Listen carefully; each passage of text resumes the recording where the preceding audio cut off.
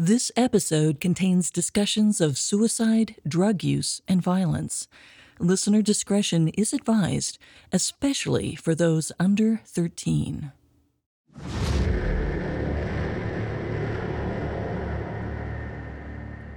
In October 1970, rock and roll legend Janis Joplin overdosed in the Landmark Motor Hotel in Hollywood, California, at 27 years old. When police arrived at her room, they found her body between the nightstand and her bed. High heels on, a pack of smokes in one hand, spare change in the other. According to officials, Joplin had taken a bad batch of heroin.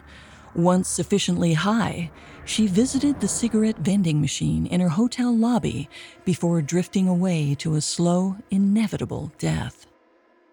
Peggy Caserta, however, doesn't believe that version of the story. As Joplin's good friend, she claims that if the heroin really was as fatal as the police said, the star wouldn't have been able to walk in heels, let alone operate a vending machine. As for the quality of the drugs, Peggy says that she used the same batch herself, and she's alive to tell the tale. 4 years earlier, in 1966, the 23-year-old eponymous frontman of the Bobby Fuller Four was found dead in the driver's seat of his mother's blue Oldsmobile, parked about 250 feet away from the hotel where Janis Joplin took her last breath.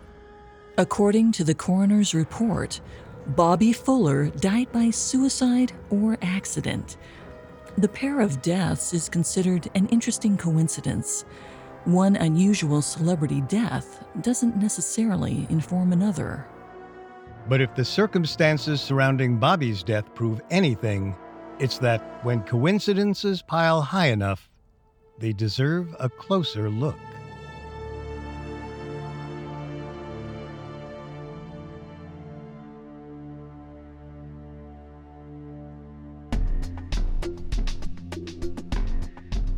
Welcome to Unexplained Mysteries, a Parcast original. I'm your host, Molly. And I'm your host, Richard. In life, there's so much we don't know, but in this show, we don't take "we don't know" for an answer.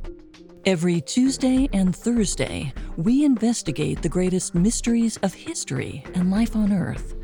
You can find episodes of Unexplained Mysteries and all other Parcast originals for free on Spotify or wherever you listen to podcasts. To stream Unexplained Mysteries for free on Spotify, just open the app and type Unexplained Mysteries in the search bar. This is our episode on the death of Bobby Fuller, the celebrity frontman of the 60s rock and roll band, the Bobby Fuller Four. This episode, we're exploring the mysterious circumstances surrounding his passing.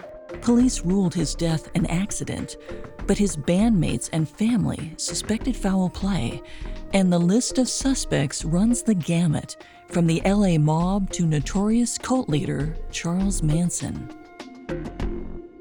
We have all that and more coming up. Stay with us. There's no better feeling than a personal win, and the State Farm Personal Price Plan can help you do just that. Talk to a State Farm agent today to learn how you can bundle and save with the Personal Price Plan. Like a good neighbor, State Farm is there. Prices are based on rating plans that vary by state. Coverage options are selected by the customer. Availability, amount of discounts and savings, and eligibility vary by state. Hear that? It's the sound of someone whacking the ground with a rake. Specifically, they're beating around the bush, which we've done enough of in this ad too, so let's get right to it. The new Moneymaker scratch-off from the Ohio Lottery doesn't beat around the bush. Money Maker. Play the game and you could win money, up to $2 million. With more than $88 million in prizes, ranging from $50 to $500, Moneymaker cuts right to the cash. Lottery players are subject to Ohio laws and commission regulations. Play responsibly. It feels like we're all being told to go on this diet, take that supplement. Ozempic will give you depression, but you know what'll cure that? Weed. Or you could try to balance your hormones. At Science Versus, we're like, what the f*** is going on? Forget the crap online and listen to Science Versus. Just the facts. Oh, and a bunch of stupid jokes. What is a ghost's favorite fruit? Blueberries. That's Science VS. New season out on Spotify soon.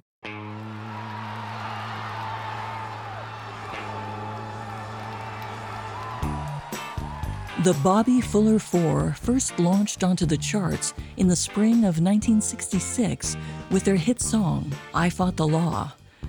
Written by Sonny Curtis and filled with up-tempo melodic harmonies, their rendition became an instant rock and roll classic. Bobby Fuller's voice traveled across American radio waves, breaking rocks in the hot sun, I Fought the Law, and the law won. The single is the reason that the band is considered something of a one-hit wonder today, and there's some truth to the slight. Finding someone to hum even their more popular originals, like Let Her Dance or Love's Made a Fool of You, proves difficult. But if you remove the millions of songs that have saturated the industry since and isolate the band in time, it's impossible to dismiss the Bobby Fuller Four as a mere momentary blip. In 1966, they were Beatles member George Harrison's most listened to band. Bobby Fuller looked like a Kennedy and performed like Elvis. Newspapers and media outlets labeled him the rock and roll king of the Southwest. A June 1982 article in the El Paso Times recounts how the Bobby Fuller Four appeared at Dick Clark's World Teenage Fair at the Palladium in Hollywood. Mobs of screaming girls lunged at Bobby and Randy, ripping their clothes and hair.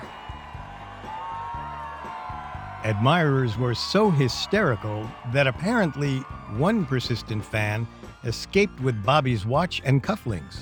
The day Bobby was found dead marked just 8 months since the band released their first 12-track studio album, KRLA King of the Wheels, 5 months since their follow-up record, I Fought the Law, and only a handful of weeks since the album's single landed in the United States Top 10. In other words, just as 23-year-old Bobby Fuller stood on the precipice of superstardom, he vanished, only to reappear dead. Bobby's mother, Lorraine, was staying with her sons at their apartment in Hollywood, California, 1776 Sycamore Avenue, number 317. Bobby and his younger brother Randy were both members of the up-and-coming band, the Bobby Fuller Four. Randy didn't love how the name turned him into a number and his brother into a star, but he preferred it to their record label's original choice, Bobby Fuller and the Fanatics.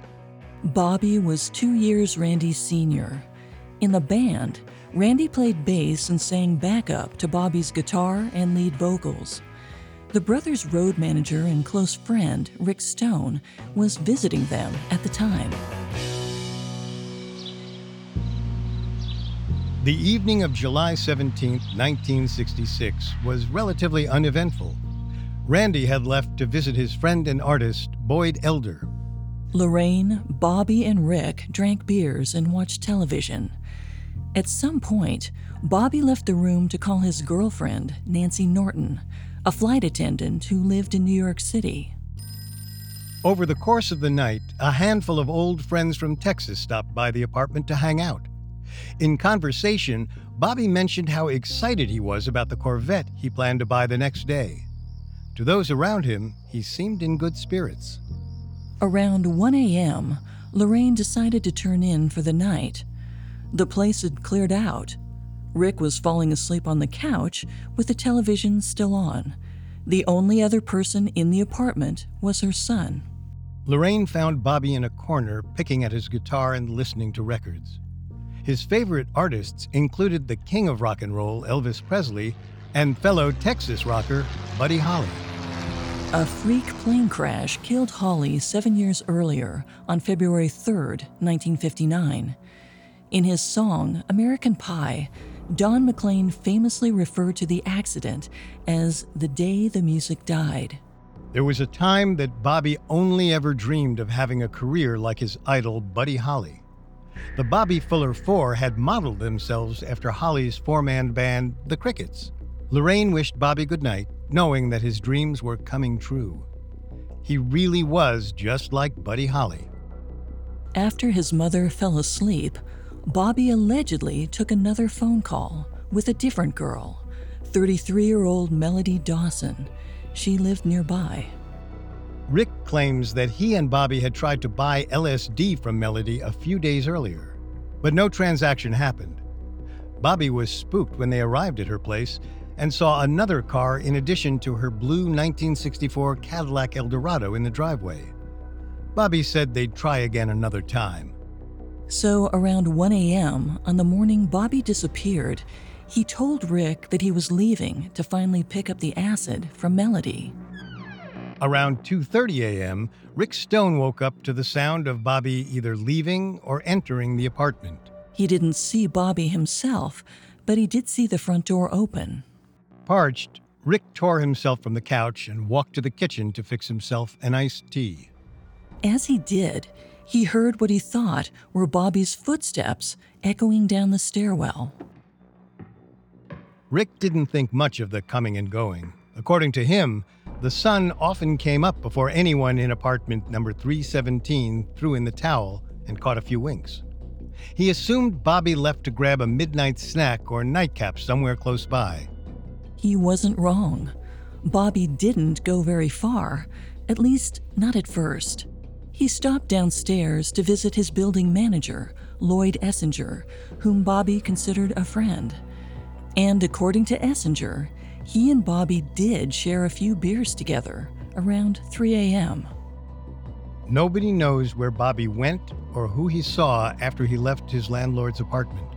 All we can confidently say is that Lloyd Essinger is the last person who admits to seeing the young musician alive. When Lorraine Fuller woke up on the morning of July 18, 1966, she noticed that their family's blue Oldsmobile wasn't parked outside. Around 8:30 a.m., Rick Stone realized the same thing as he left to go to the headquarters of the Bobby Fuller Four's record label, Del-Fi. He'd assumed that he'd see Bobby there in an hour. They had a meeting that started at 9:30, but Bobby never showed. 5 hours and a few fast food burgers later, the band, its music technicians, and their label executives gave up any hope of their singer gracing them with an appearance. When the clock ticked past 3:30 p.m., they left. Around 4:30 p.m., Lorraine Fuller's anxiety drove her to step outside to check if her son had returned. It wasn't her first time that day, but once again, neither Bobby nor his car were anywhere in sight. 30 minutes later, she left again, this time to check the mail. On her way down, she passed two of Bobby's musician friends, Ty Grimes and Mike Ciccarelli. Days earlier, they'd made plans to hang out with Bobby. Nobody had told them he was missing. Despite not seeing his car outside, they were on their way to ring his doorbell.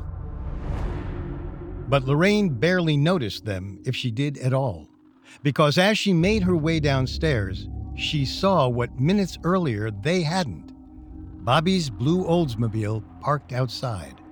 She ran in the direction of the car. Bobby still sat in the driver's seat.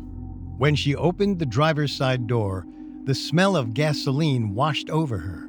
According to Lorraine, Bobby still had one hand on the keys in the car's ignition. At first, she thought he might be sleeping. She yelled for him to wake up.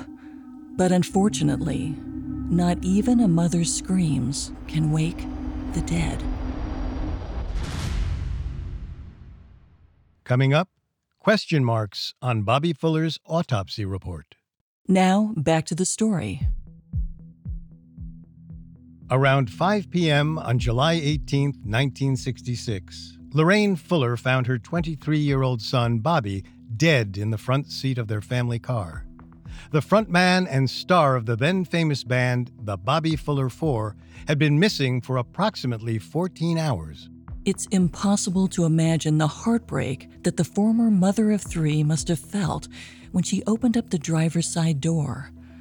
Bobby was her middle child and the second to be sent to an early grave. 5 years earlier, her eldest, Jack, had been murdered in a robbery gone wrong. After Lorraine, the next people to see Bobby's body were his friends Ty Grimes and Mike Ciccarelli, who passed Lorraine in the stairwell on their way up to apartment 317. After realizing that Bobby wasn't home, the two musicians turned around to return to their car. They passed Bobby's mother again, but this time her face was ashen and she was in a full sprint. Panic and shock had sent her into hysterics. They didn't know it at the time, but she was on her way to call the police. When Grimes and Ciccarelli got outside, they saw the door to Bobby's Oldsmobile open. Lorraine's emotions were immediately given context. Bobby sat in the front seat, unmistakably dead. Grimes claimed he saw blood on his friend's shirt. After dialing 911 and informing them of the horror downstairs, Lorraine called her only surviving son. According to Randy, the only words his mother choked out before hanging up were, "Bobby's dead." Randy immediately rushed home, of course. When he turned onto his street, he found a mob of police, reporters, and curious neighbors outside of 1776 Sycamore.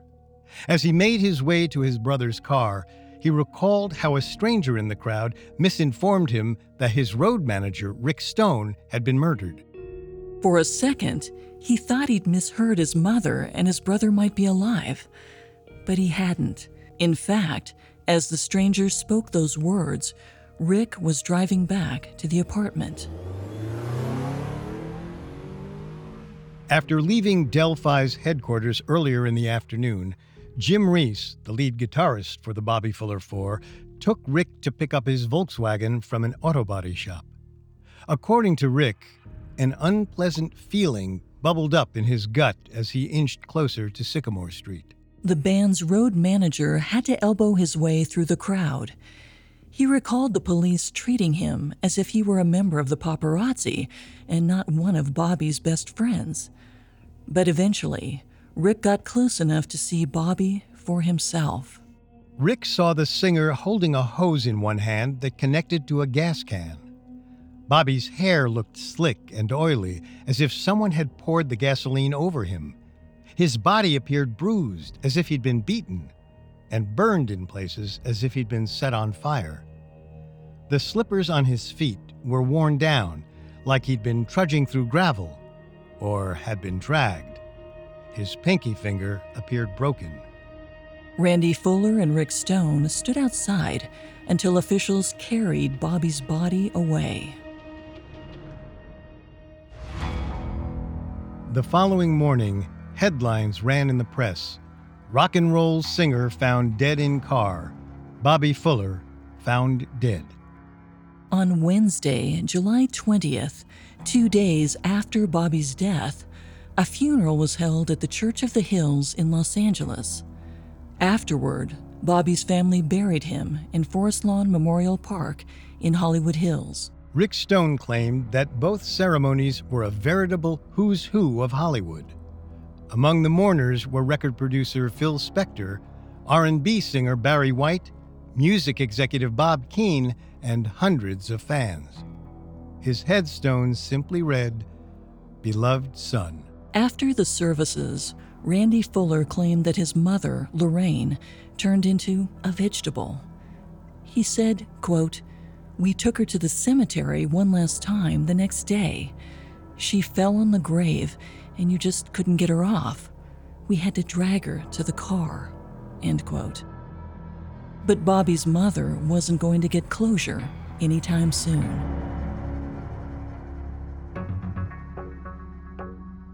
On July 25, 1966, head toxicologist at the Los Angeles County Medical Examiner's Office, Edward Thompson, submitted a report of chemical analysis. He tested Bobby's blood for a number of drugs, but found no signs of barbiturates, carbon monoxide, cyanide, chlorinated hydrocarbons, or other drugs common in cases of suicide. Oddly enough, despite reports that Bobby had been drinking the night before, Thompson found no trace of alcohol in the singer's system.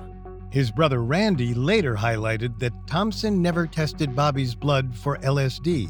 He said their superintendent and last known person to see Bobby alive, Lloyd Essinger, liked to party. Randy said, LSD for sure, and pot. Though non-fatal, the hallucinogenic drugs would have left Bobby in an altered state of reality. A recent medical school graduate, Dr. Jerry Nelson, conducted Bobby's autopsy. Though the procedure happened shortly after Bobby's death, the report wasn't made public until October 18th, 3 months to the day after Lorraine found her son dead. The medical examiner noted peeling and blistering on the skin on Bobby's face, neck, chest, back, arms, and legs. Upon opening the body, apparently the organs and incised tissue emitted a pungent aroma of gasoline. But Nelson said the contents of his stomach were unremarkable, which likely meant he found no trace of gasoline inside. Other reported observations included an abnormal buildup of fluid in his lungs. The examiner listed the cause of death as asphyxia, suffocation, caused by the inhalation of gasoline. Bobby's bladder was also unusually swollen, which implied that he may have been in a state of unconsciousness well before his actual time of death. Nelson marked 2 question marks next to the words accident and suicide.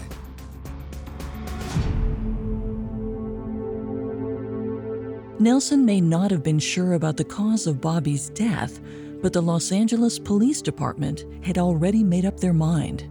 The gasoline and the hose were enough to initially convince them that Bobby had died by suicide. They never impounded Bobby's Oldsmobile or even dusted for fingerprints after officials took his body away. Possibly because to them, Bobby Fuller was just another dead celebrity. From 1960 to July 1966, the list of celebrity suicides and overdoses in America included actors Margaret Sullivan, Diana Barrymore, Marie McDonald, and Marilyn Monroe, authors Ernest Hemingway and Sylvia Plath, and journalist Dorothy Kilgallen, among many others. 3 years before Bobby Fuller died, President of the United States, John F. Kennedy, was assassinated. 2 days after his death, Kennedy's alleged assassin, Lee Harvey Oswald, was shot by club owner Jack Ruby. Many of those names are wrapped up in their own mysteries, conspiracy theories, and alleged cover-ups. But the point is that culturally, the idea that fame and fortune came at a price permeated public consciousness in an incredibly volatile and palpable way. And in many ways, it still does. So when the newspapers published obituaries for Bobby Fuller that alluded to Bobby being despondent in the days preceding his death, whispers spread that fame had taken another victim. People started to believe that Bobby Fuller had died by suicide. One persistent rumor claimed that Bobby Fuller had insisted on playing his band's song, Another Sad and Lonely Night, ad nauseum in the weeks leading up to his death. In the final verse into the chorus, Bobby sings, "But in the end she led me through. Her love, it turned out, was untrue. Another sad and lonely night, another sad and lonely day, another sad and lonely night without my baby." Bobby's former bandmates have since dispelled the bit of gossip, claiming it was the romanticized daydreams of overly maudlin fans. But as it turns out, there may be a kernel of truth behind its sentiment.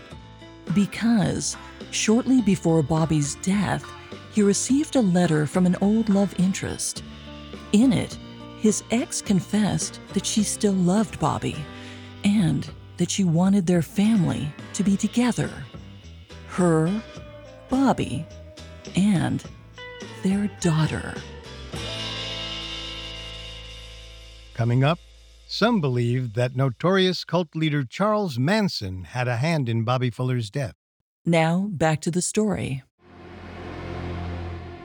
Almost immediately after his July 18, 1966 death, police ruled that Bobby Fuller died by suicide, even before a medical examiner conducted an autopsy.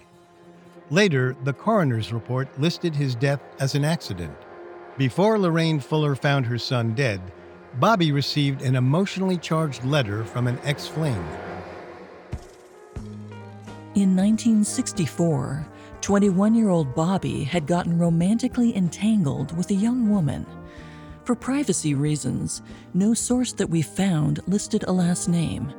She is simply referred to as Susie or Doe. Bobby and Susie's relationship blossomed over bowling, concerts, and home-cooked meals in El Paso, Texas. In early summer 1964, the couple rented a motel room for the night. After arriving, Susie informed the musician that she was pregnant with his child, but she didn't receive the reaction she'd hoped for. Bobby panicked. 15 minutes after arriving at the hotel, he jumped into his car and abandoned Susie, leaving her with only her tears to keep her company. A child stood in the way of his chances at stardom, and so did a bride. Later, Bobby suggested he drive Susie to Juarez, Mexico, to have a discreet abortion. But Susie wanted a ring on her finger and a father for her child. Ultimately, the couple decided that Susie would marry one of Bobby's friends, an Air Force veteran and salesman named Bruce. Bruce agreed to claim the child as his own, so Susie and Bobby could avoid the shame associated with having a child out of wedlock. On August 1st, 1964, Susie and Bruce got married in El Paso. Shortly after, Bobby left for California. About a year and a half later, in early March 1966, the Bobby Fuller Four played a concert at the Coliseum in El Paso that Susie attended. Afterwards, she introduced Bobby to their daughter, Allison.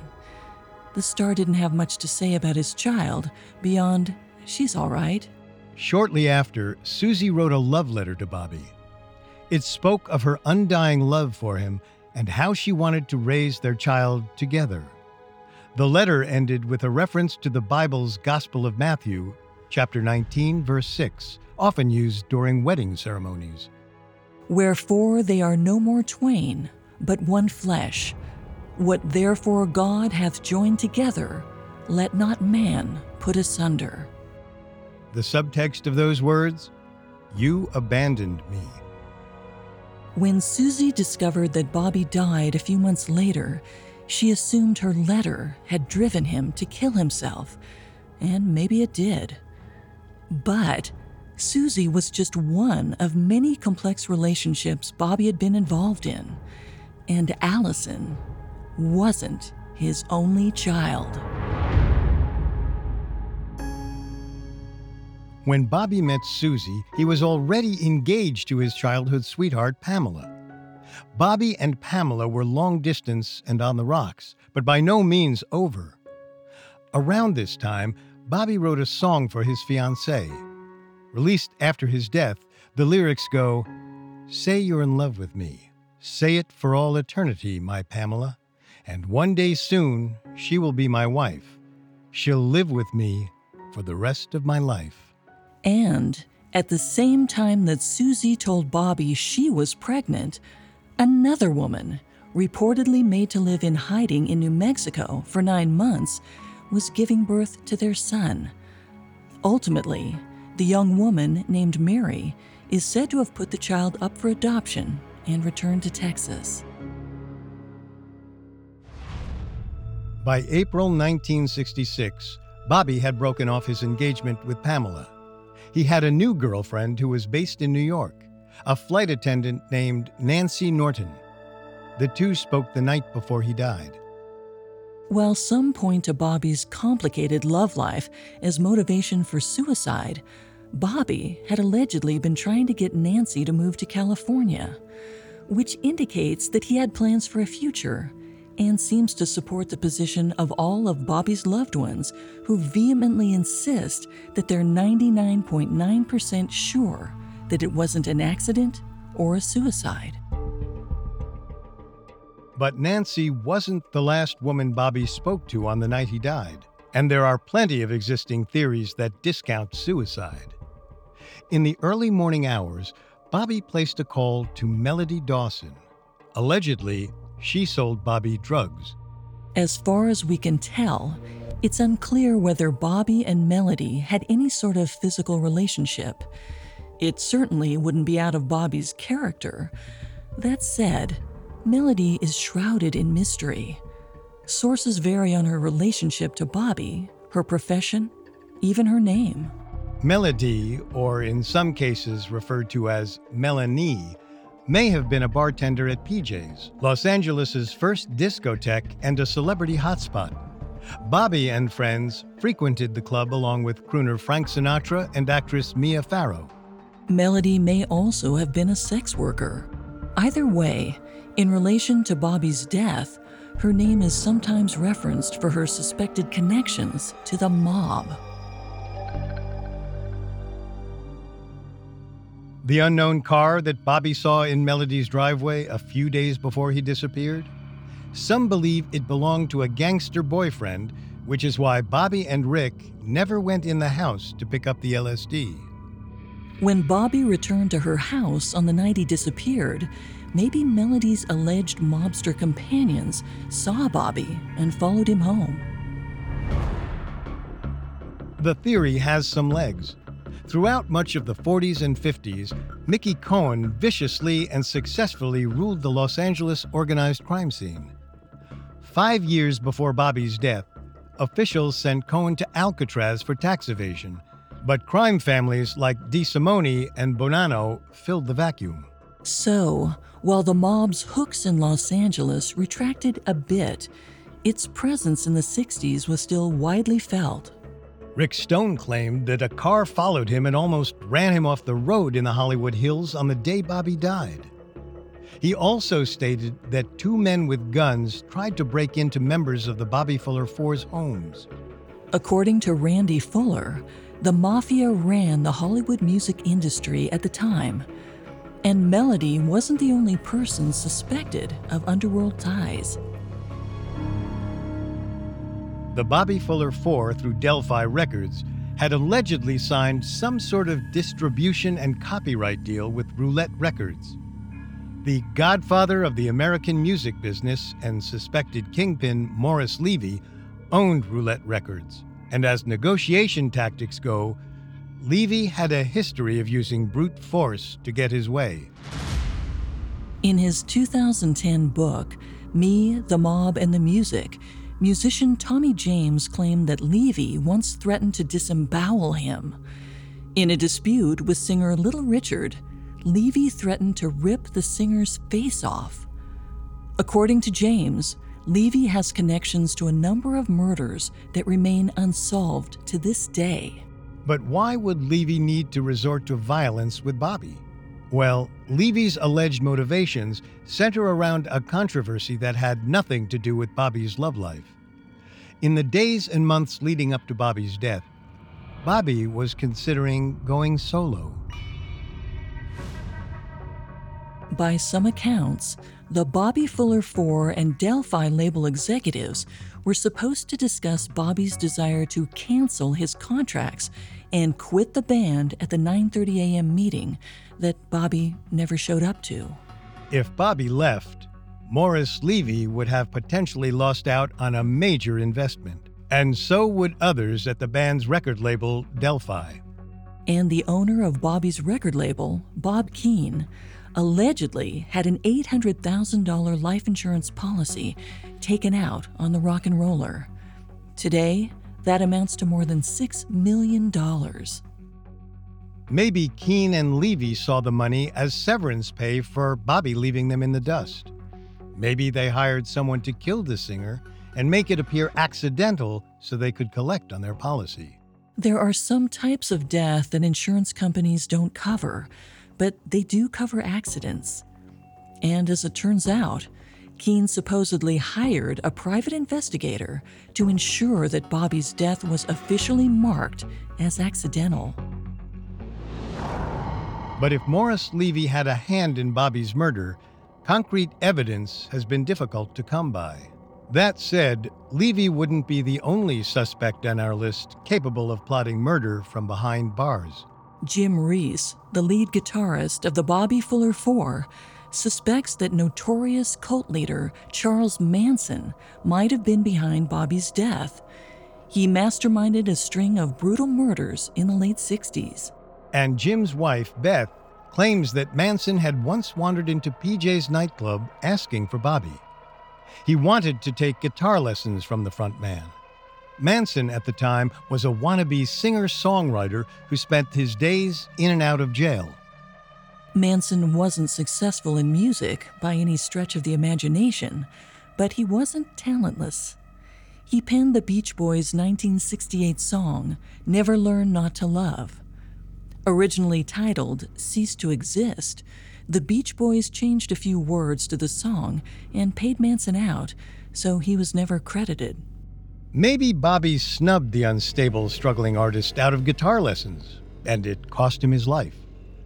It would be quite a leap in logic, but Manson wasn't known for being reasonable, and there is another bizarre connection between Bobby and the cult leader. In 1969, 3 years after Bobby's death, the Bobby Fuller Four's hairdresser, Jay Sebring, and Sebring's close friend, actress Sharon Tate, were killed on Manson's orders. Assuming it was murder, Bobby could have been one of Manson's earliest murder victims without anyone ever knowing about it. Unfortunately, there's no evidence. No murder investigation ever happened, which has led some to accuse the LAPD of negligence and others to believe that they were involved in a cover-up. Negligence is certainly a possibility.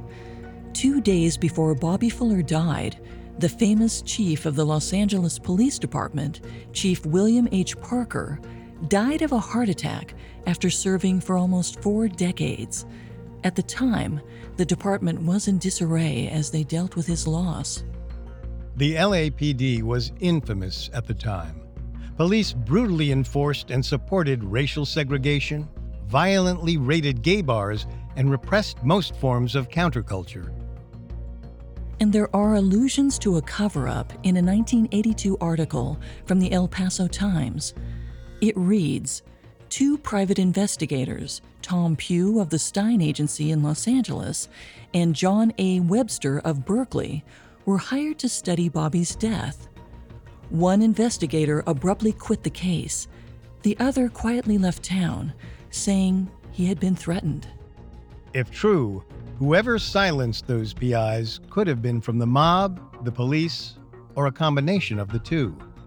But it implies that someone didn't want the truth to come out. Unfortunately, no existing witness can account for what happened between 3 a.m., when Bobby left his landlord's apartment, and 5 p.m., when Lorraine found his body. And the testimony of those who were at the crime scene differed drastically.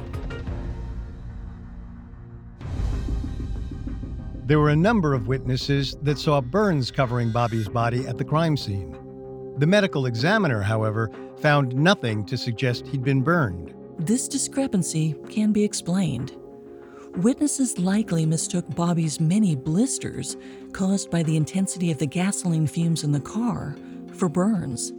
But witnesses also claim that Bobby was covered in bruises and blood. They saw fresh tears on his slippers.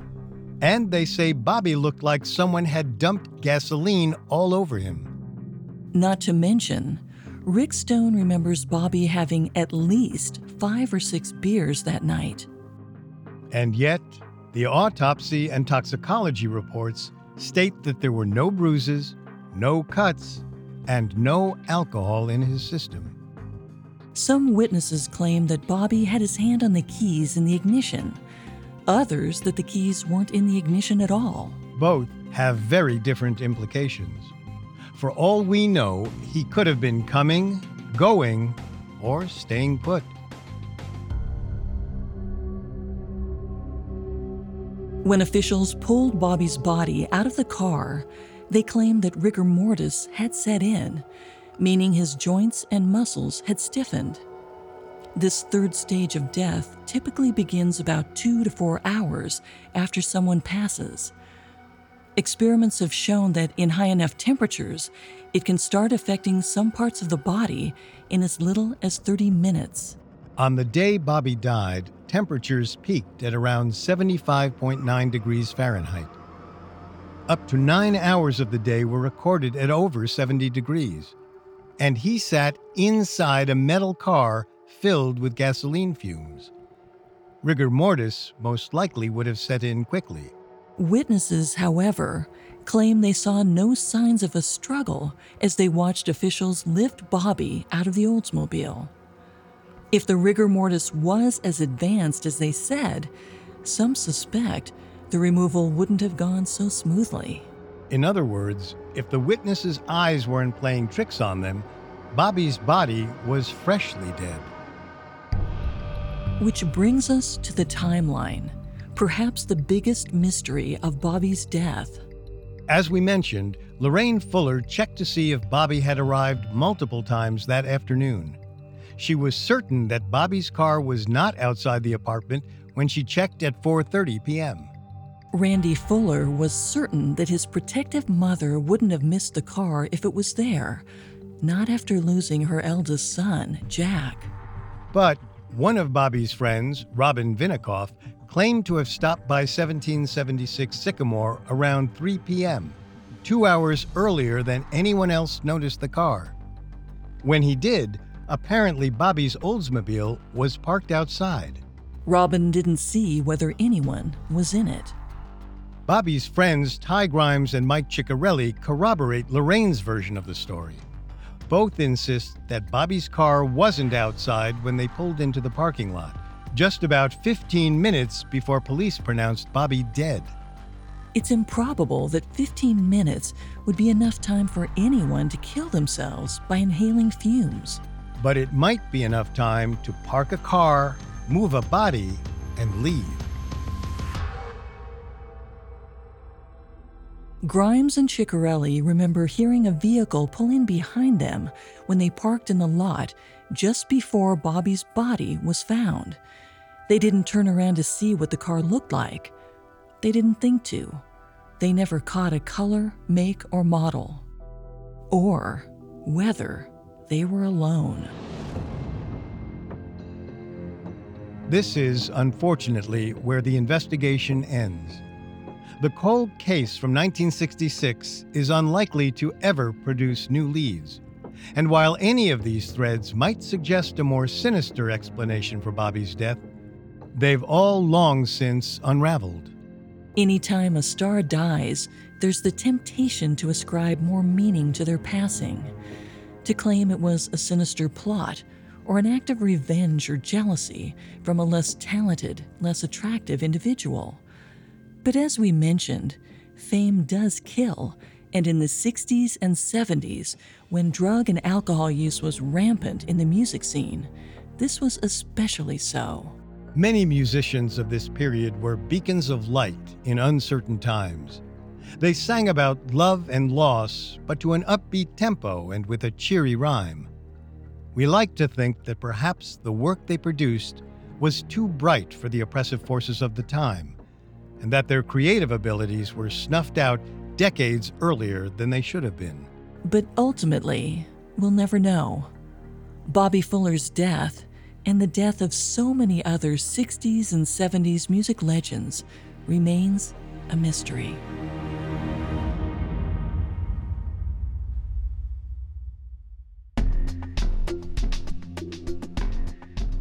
Thanks again for tuning in to Unexplained Mysteries. We will be back on Thursday with a new episode. For more information on Bobby Fuller's death, amongst the many sources we used, we found the book I Fought the Law, The Life and Strange Death of Bobby Fuller extremely helpful to our research. You can find all episodes of Unexplained Mysteries and all other Parcast originals for free on Spotify. Not only does Spotify already have all of your favorite music, but now Spotify is making it easy for you to enjoy all of your favorite Parcast originals like Unexplained Mysteries for free from your phone, desktop, or smart speaker. To stream Unexplained Mysteries on Spotify, just open the app and type Unexplained Mysteries in the search bar. See you next time. And remember, never take "we don't know" for an answer. Unexplained Mysteries was created by Max Cutler and is a Parcast Studios original. Executive producers include Max and Ron Cutler, sound design by Juan Borda, with production assistance by Ron Shapiro, Carly Madden, and Travis Clark. This episode of Unexplained Mysteries was written by Connor Sampson, with writing assistance by Allie Wicker, and stars Molly Brandenburg and Richard Rossner.